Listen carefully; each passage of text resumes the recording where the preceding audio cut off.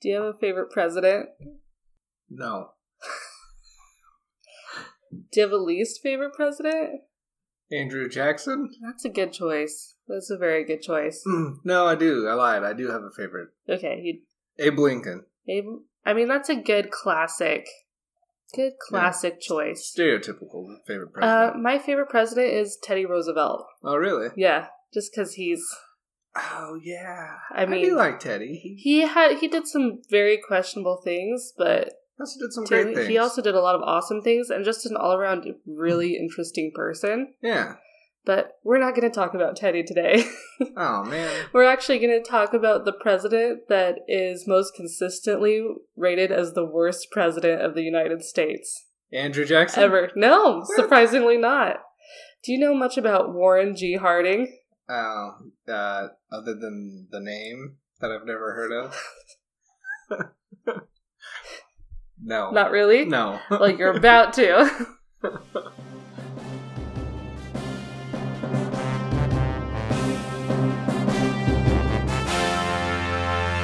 Welcome to America the Bizarre. I'm your host, Jordan Roush. I'm a guest host? Co-host. Co-host? Yeah. Guest co-host? Jeremy Roush. I'm keeping you around for now. So today we're going to talk about a president that not very many people know of, but one that is thought a lot as the worst president that the United States has ever had.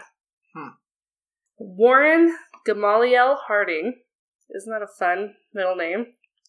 Gamaliel. There has to be a family name. Yeah. He was born on November 2nd, 1865 in Blooming Grove, Ohio, to parents George Tyrone Harding, most people called him Tyrone, and Phoebe Elizabeth Harding. Tyrone had been a Union soldier that had returned to Ohio from the Civil War just a year before Warren was born. Warren was the eldest of 8 children. 2 of his siblings died during childhood, but, I mean, that's your typical rate of keeping kids alive back in that day. Sure. And his childhood nickname was Winnie, because his mom had actually wanted to name him Winfield, but Warren's dad said that he wanted to name him Warren after his grandmother's maiden name. So it's a name that nobody knew about except for his mother. Yeah. I have a friend that has a nickname like that, I feel like. Boo? Give a shout out to Boo! Paul? Go ahead. Alright, that's it. Okay, so Tyrone worked the family farm, but he wanted more for his family. So he started to apprentice with a local doctor while Warren was a baby. After 3 years of apprenticeship, Tyrone went to medical school for a year and then opened his own medical practice in Caledonia, Ohio, because back then, all you had to do was hang out with a doctor for a little bit and then go to 1 year of school and then you were a doctor. But I feel like that's all it took to learn everything that they knew about medicine. There wasn't much to know.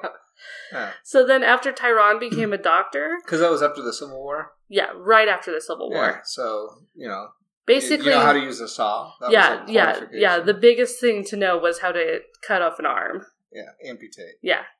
And then so Warren's mother, Phoebe... After Tyrone became a doctor, she became a licensed midwife for the town and the surrounding area. Tyrone was usually paid by his patients with livestock, farm tools, or land for his medical services, and as a result, he became an active trader and business investor. In 1876, Tyrone acquired the local weekly newspaper, the Caledonia Argus. Warren started working at the newspaper at 11 years old, and he learned the ins and outs of the newspaper business. At 14 years old, Warren was admitted to the Ohio Central College in Iberia, Ohio. Let's also talk about how back then you just went to college at 14 years old. Yeah, right. He basically was on his own. He was living on his own. At 11? When he started 14. Oh, okay. He worked his way through college by painting houses and barns and doing construction work on railroad gradings in the summers. In his senior year at college, Warren and his friend Frank Harris launched a college newspaper called the Iberia Spectator, and it was pretty popular among the townspeople. Warren was very handsome and was very popular with women in college. He was over 6 feet tall and had blue eyes, wavy black hair, and an olive complexion. Uh-oh. I don't know. And his buddy Frank Harris said that Warren knew every pretty girl within 5 miles of the college. During his last year of college, Warren's family moved to Marion, Ohio, so when he graduated in 1882, at 17 years old, because remember he started at 14, so at 17 he graduates from college. He's already owned a newspaper for a year. Warren Did he own it, though, at the college? Well, I mean, it was just a college newspaper. Yeah. But him and his buddy started it, from scratch. But universities always claim property rights. Yeah, so he did have to give it up once he graduated. No, they really did. So he had to give it up once he graduated college. I know. So he moves to Marion to join his family after he graduates. And then he tries to figure out what to do with his life. So he went to school for 3 years. What did he major in? No idea. No idea? So he majored in something for 3 years. Let's call it general studies. Sure. And his dad studied for a year and became a doctor. That also owns a newspaper. Right. And still owns a farm. So, anyway. Yes. But back to Warren. Yes, so trying to figure out what to do with his life, he becomes a school teacher in the one-room schoolhouse in Marion. He tries that for a year, and then he decides that that's not for him. So they fired somebody in order to give him the job? Yeah, because you only need one teacher. Right. Warren then decided that he would become a lawyer. So he spent several months reading Blackstone's commentaries. Ah, yes. Which is how you would become a lawyer back then. You would literally just read a book about law, and then once you finish the book, you'd be like, I am now a lawyer. I know law. Sounds about right.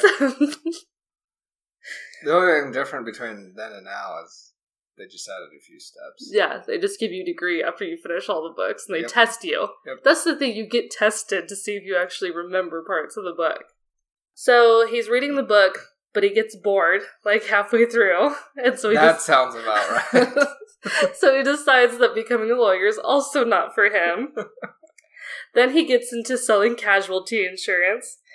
While he's selling insurance, he starts a band called the Marion Citizens Band. And they were pretty good, and they started getting paying gigs, and Warren was able to earn some money with that. What was he with his playing? Band? I don't know.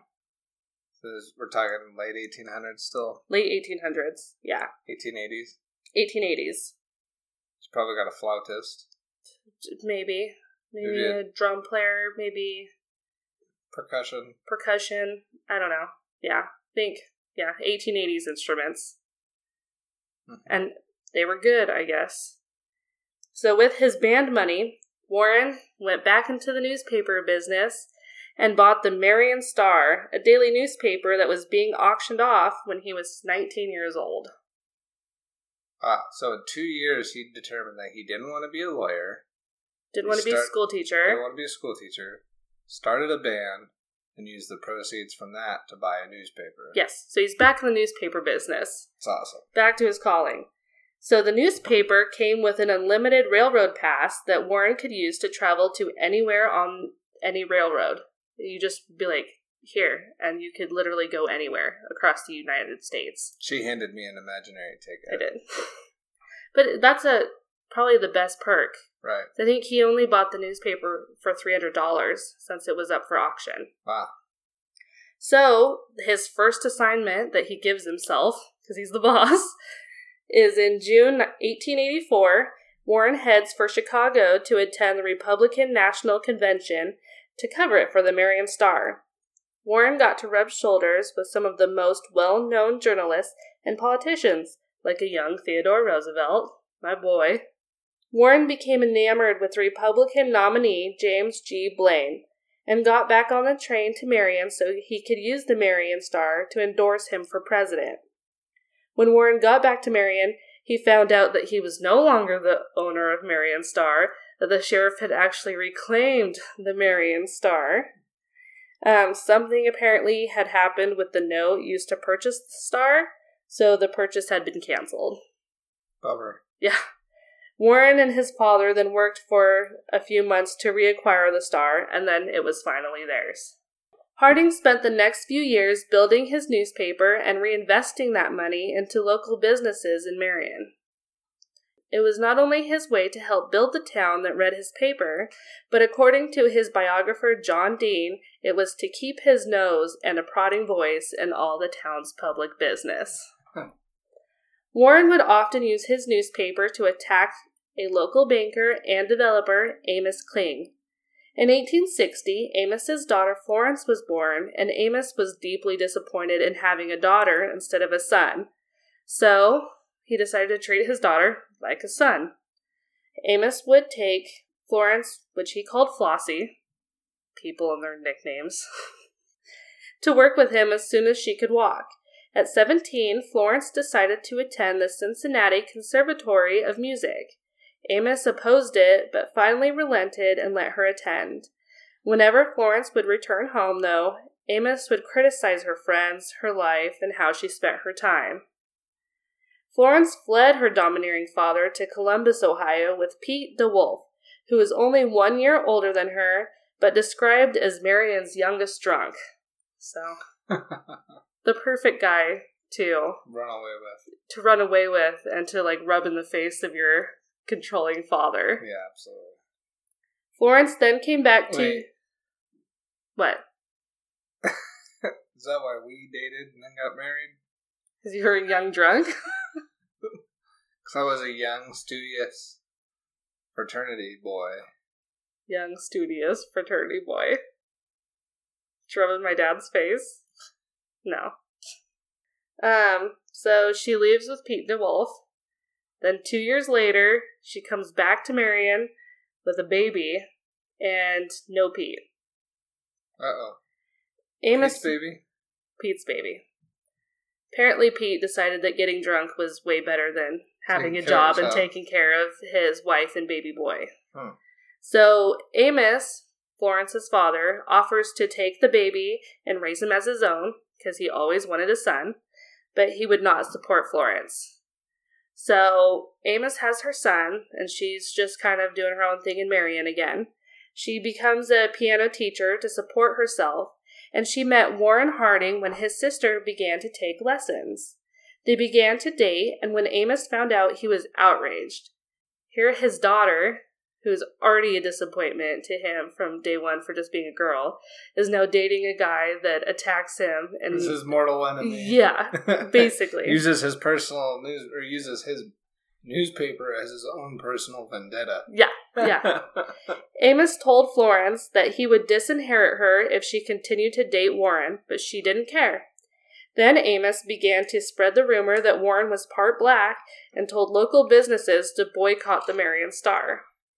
This did little to deter the two lovebirds, and they were married on July 8th, 1891. Florence used everything that she learned from Amos to help Warren manage his business operations for the newspaper and helped it become a continued success. Warren began his political career in 1898 by winning a seat in the Ohio Senate and served there until 1903. Florence was very supportive of Warren's political career. She became known as the Duchess, the power behind the throne. Because basically, people thought that she was the one that would tell him she was the puppeteer. What to do, what to vote on, what to say, and that he was just the good-looking face, and he was a man. Because she couldn't run for office, so she basically used Warren. Warren would use his political power to help his friends and family. He appointed his sister Mary, who was legally blind, as a teacher at the Ohio School for the Blind, even though there were way more qualified candidates. Basically, her only qualification was that she was blind. Even there's people that were like, hey, I'm blind, but I also know how to teach kids. Right. She's like, I'm certifications in education. Yeah, she's like, I'm blind. That's magic. That's it. That's my qualification. Harding then served as Ohio Lieutenant Governor from 1904 to 1906. He ran for the Ohio governorship in 1910 and had both President Taft and former President Theodore Roosevelt come campaign for him, but he lost to incumbent Judson Harmon. He had two former presidents campaign for him? They came to Ohio, and he still lost. they either really just didn't like this guy or they really liked Harmon. Judson Harmon, which I think is a really cool name. Yeah. They probably voted for him because of his cool name. Warren got back into politics when he was elected to the U.S. Senate in 1914. Warren mostly laid low while in Congress by not taking strong stands on any issues, but he was still widely liked by his colleagues. Looking ahead to the 1920 presidential election, many Republicans wanted Theodore Roosevelt to run for a third time. But unfortunately, Roosevelt died suddenly on January 6, 1919. Many candidates quickly joined the race, but nobody emerged as a frontrunner. Warren then decided to throw his hat in the ring as well and announced his candidacy for president on December 17, 1919. He was like, well, nobody's really pulled ahead, so maybe this is my chance. At the 1920 Republican National Convention, delegates were deadlocked over their choice for a presidential nominee. Some people liked one guy, other people liked another, but these two... Who were the one guy and the other? Didn't write it down. Doesn't matter. It does. But anyways, so basically everybody was like, oh, you like that guy? Well, I hate that guy. I like this guy. And the people like the other guy hated that guy. So they're just polarizing. And so instead of picking one or the other, they're like, fine, we'll compromise. We'll pick a guy that's fine for everybody. We'll go with this other guy. So they picked Warren G. Harding to be the Republican candidate because he was fine. Yeah. Because while he was in Congress, the only things he voted on were things that were like for sure things that would pass. Yeah. And so he never upset anybody. Yeah. I mean, people didn't get a backbone though too at the same right. time. Snakes have backbones. Snakes have spines. They do. I'm taking it out. This is my first introduction of that phrase. People are gonna be like, yeah, and snakes have spines. But we're saying he doesn't, so he's not even a snake? No, you could still have a spine. But he doesn't have a spine, so what is he? But he's a snake. But that means he would have a spine, and we're saying he doesn't have a spine. Yeah, he doesn't use it. Okay. But snakes use theirs. See? For evil. Taking this all out. So, remember when I talked about how Warren was popular with the ladies? Oh, yeah. Well, he still was. What? And he's married He to is Florence. married. Flossie. So, they had a strong marriage, but that didn't mean that Warren didn't keep looking around. He notched his tag, but he was still able to scout. Exactly. So, Warren had started a long-time affair with Carrie Fulton Phillips. Oh, that's more than just scouting. That is notching other tags. It is, yeah. He was very serious about looking around. Yeah. He didn't just look. So Carrie was married to one of Warren's really close friends, James, and the two families would often vacation in Europe together. Oh, so they were swingers. No, not exactly, because James... Flossie and James didn't get together? No, they didn't know about it, or at least didn't know about it at first. Sure. Warren and Carrie would just sneak off while they were all on vacation together and go do it, and then come back and join. After Warren accepted the Republican nomination, he disclosed this affair to the Republican Party officials. In return for Carrie's silence, the Republican Party agreed to pay for Carrie and James to go on a tour of Asia and the Pacific Islands, along with a monthly stipend of $5,000, which is about $64,000 a month today. Wow. And they really wanted Warren. Well, that was her. They really wanted the fine guy. Well, they already picked him, and they're like, well, this is it. And so then after he found out that he was secure, he was like, oh, hey, by the way, I sleep with this lady a lot. And so when they were like, hey, lady, Carrie, how much would it take for you to not say anything? She's like, $5,000 a month, and you're going to pay for my vacation to Asia and the Pacific Islands. Sounds about right. She knew what she was doing. Yeah. She knew. Harding ran his campaign on the theme of returning to normalcy after the First World War. Harding ran a front porch campaign, which means that Harding just stayed at home in Marion, while other people traveled around the country campaigning for him. Huh. This basically was to make him seem like a normal man that could represent every American, but it could also but it also meant that he wasn't out and about saying anything stupid that could hurt him. His campaign approach worked, and Harding won the presidency with 60.2% of the popular vote, which was unheard of back then. 60, I don't think that's unheard of today. Yeah, that is unheard of today. I'm pretty sure that is unheard of today. 60.2%? He won by a lot. Right. Mainly because... Basically a landslide. Mainly because people were like, this huge, horrible thing happened, World War I, where all of these people died. Mm-hmm. We want to get back to how America was. Mm-hmm. Here's this really handsome person that is fine. That's all we want. Yeah, we just want a normal guy that doesn't have big ideas. Yeah, he likes to do a bunch of wars. He likes to stay home and chill, and that's all we want to do. He likes to sonogram and chill. Yeah. Sonogram? Isn't that what they call the radios? That's like ultrasounds. Oh. Warren G. Harding was inaugurated as the President of the United States on March 4th, 1921, and wanted it as low-key as possible, because he's just a low-key dude. He nixed the parade and only had the swearing-in ceremony and a brief reception at the White House.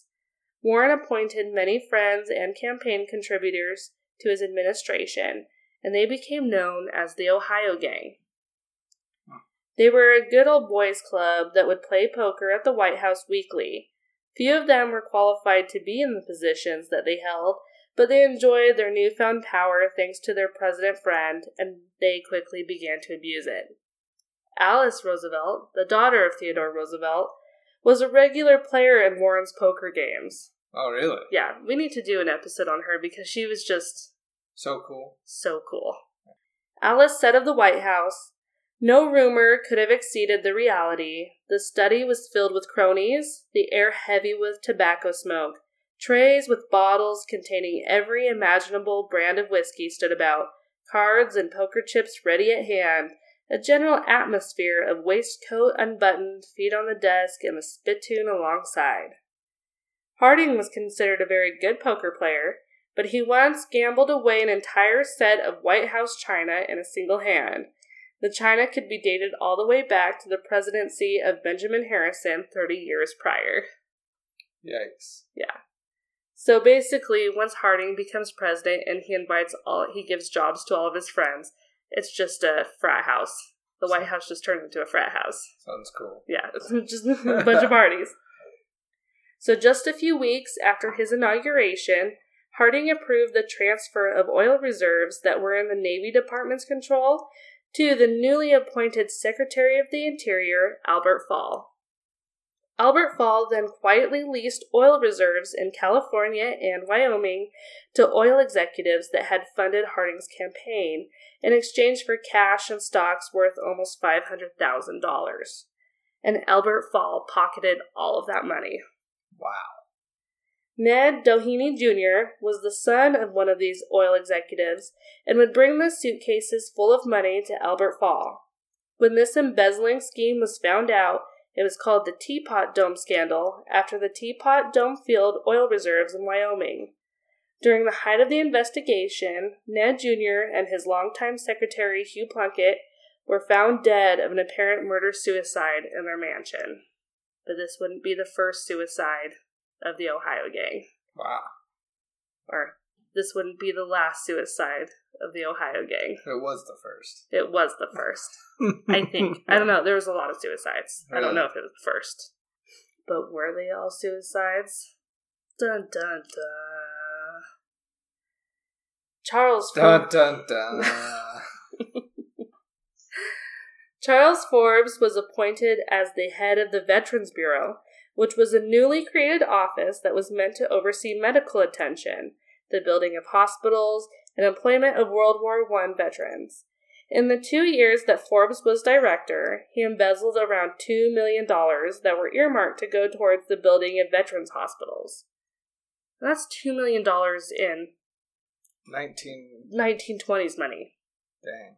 Yeah. Roaring 20s. Well, and you think about how much, how bad, Veterans Affairs VAs get, how bad the news is of them now. The bad reputation that they have? Yes.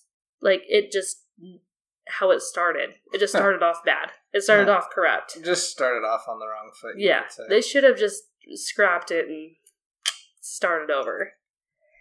Only 47,000 claims for disability insurance by veterans were approved by Forbes, even though 300,000 soldiers had returned home from World War I wounded. Even fewer received job training. Forbes mostly spent his time partying with contractors.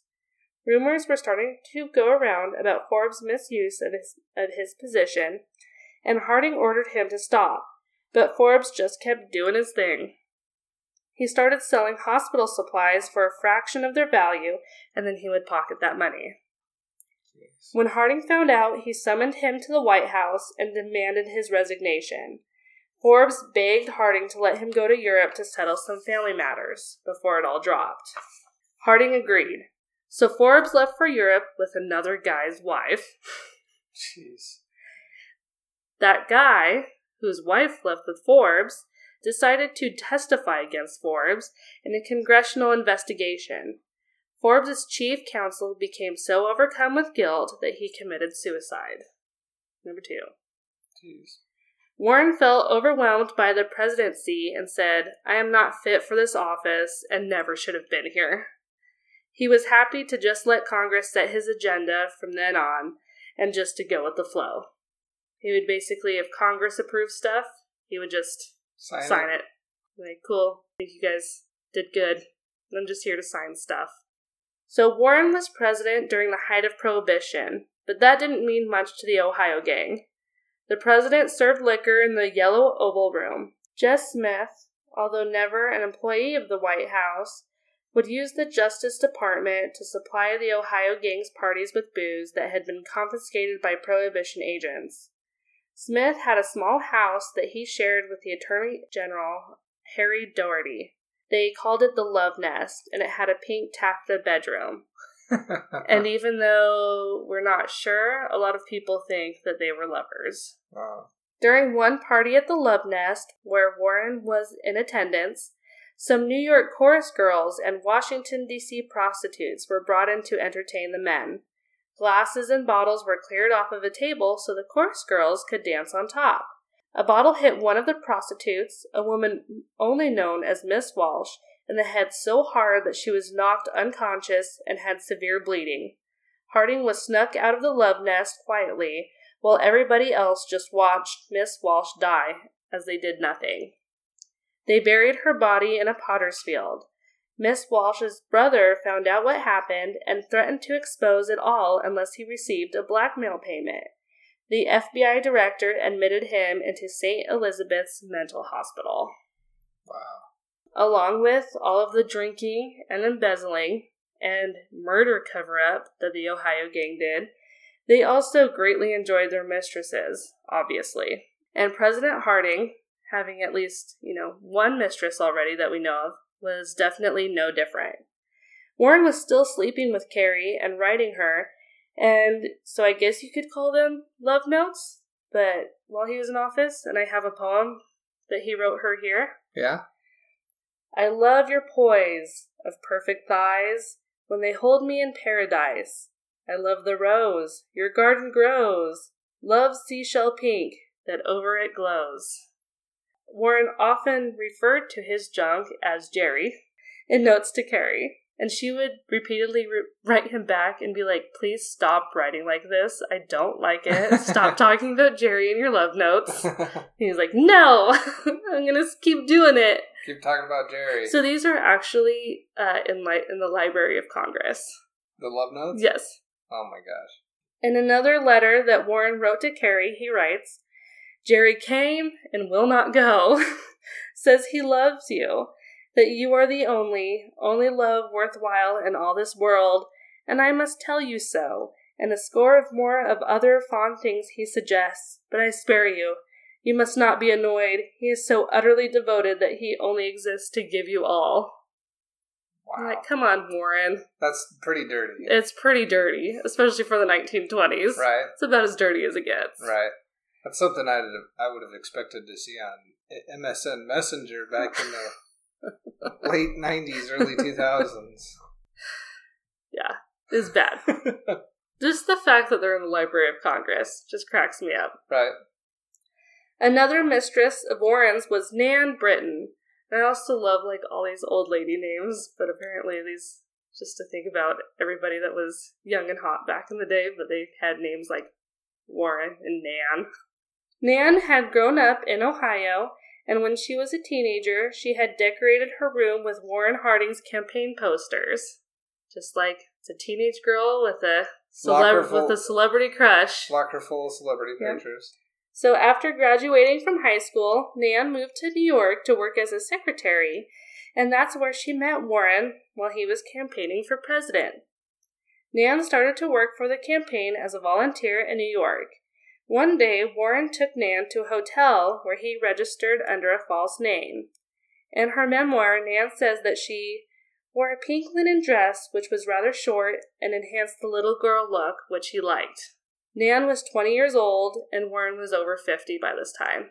Shortly after they concluded their tryst in the hotel room, the door was bust down by the New York Police Vice Squad, yelling, "Let this poor little girl go!" So apparently just a bunch of people had saw them in the hotel lobby, this old dude and this girl, who she was 20, but she was basically dressed as much younger than that, even though that's still a pretty big age range. And so they called the cops, because they're like, this isn't okay. So they bust down the door.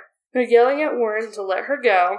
While trying to arrest Warren, he started to explain who he was, and then Nan recalled that the police suddenly became calm and strangely, respectfully, just left the room without another word. They're like, "Oh, you're Warren Harding? Okay, bye. Keep doing your thing."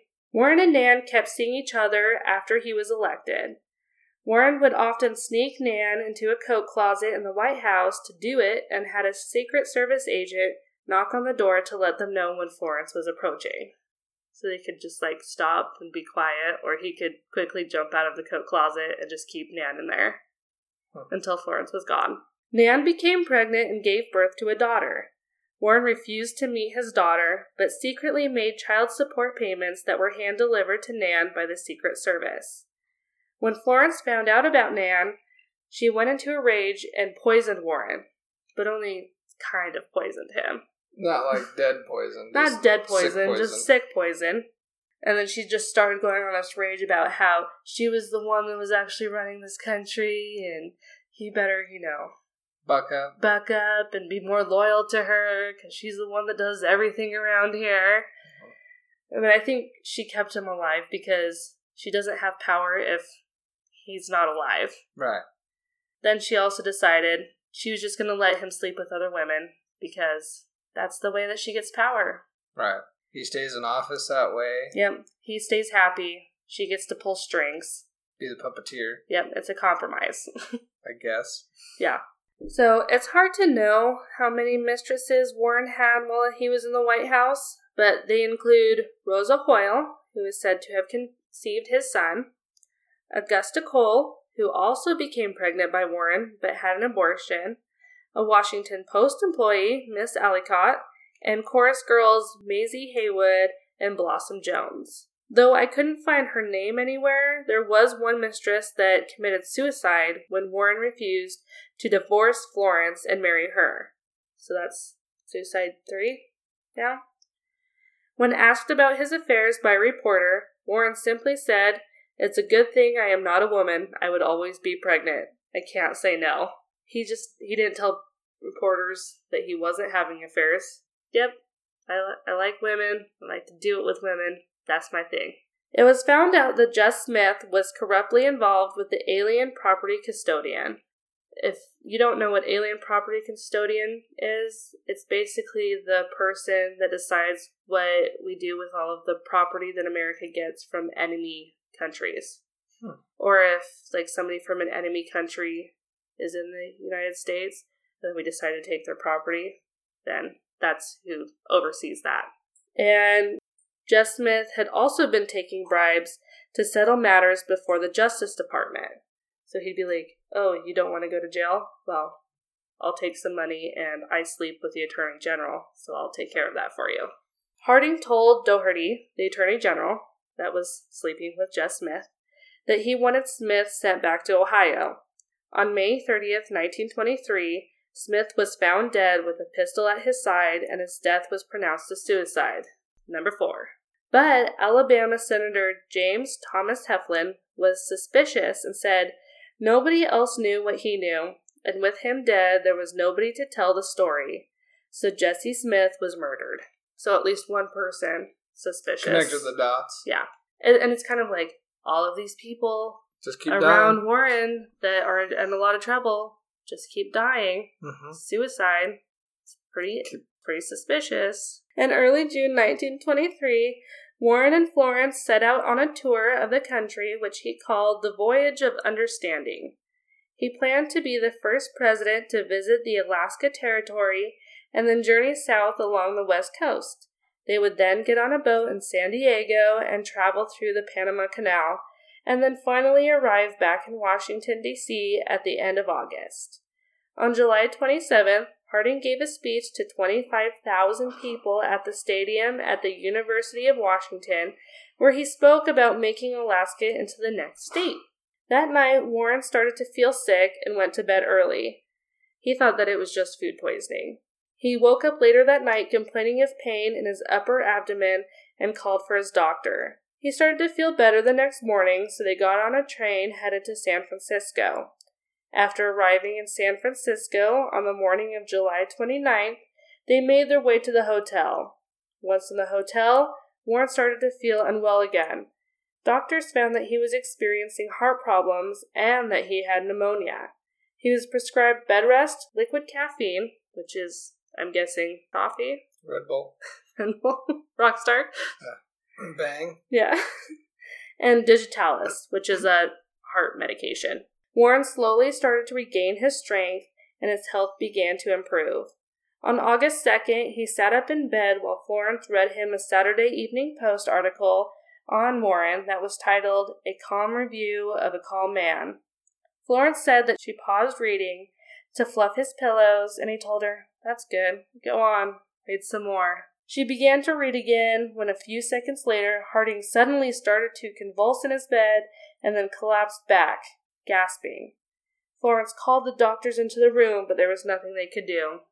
Warren G. Harding was pronounced dead at the age of 57. The doctors wanted to conduct an autopsy, but Florence refused, and ordered that her husband be involved immediately. Dun dun dun. Dun dun dun. I mean, she'd already tried to poison him once before. Or did poison him once before.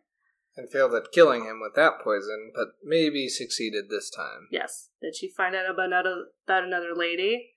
Was she like, we're getting close to the end of the presidency. I'm done with you? Was it just his heart? Who knows? We'll never know. His body was carried by train from San Francisco to Washington, D.C., and 9 million people across the country lined the railroad tracks while the train carrying his casket passed by them. His vice president, Calvin Cool Cal Coolidge, then took over as the next president of the United States. Calvin Coolidge. Calvin Coolidge. Cool Cal. And that's the story of the worst president of the United States. The worst being the lowest rated? Lowest rated. What was his ratings? Or just most rated as the worst president. Like, most oftenly rated, I guess you could say, as the worst president. So it wasn't that, like, during the time he had bad approval ratings. He actually had great approval ratings the entire time he was in office. But he's just regarded as the worst president. Looking back now. Because hindsight's 2020. His administration had nothing but scandal. All his administration did was play cards, drink, violate the prohibition. Yeah.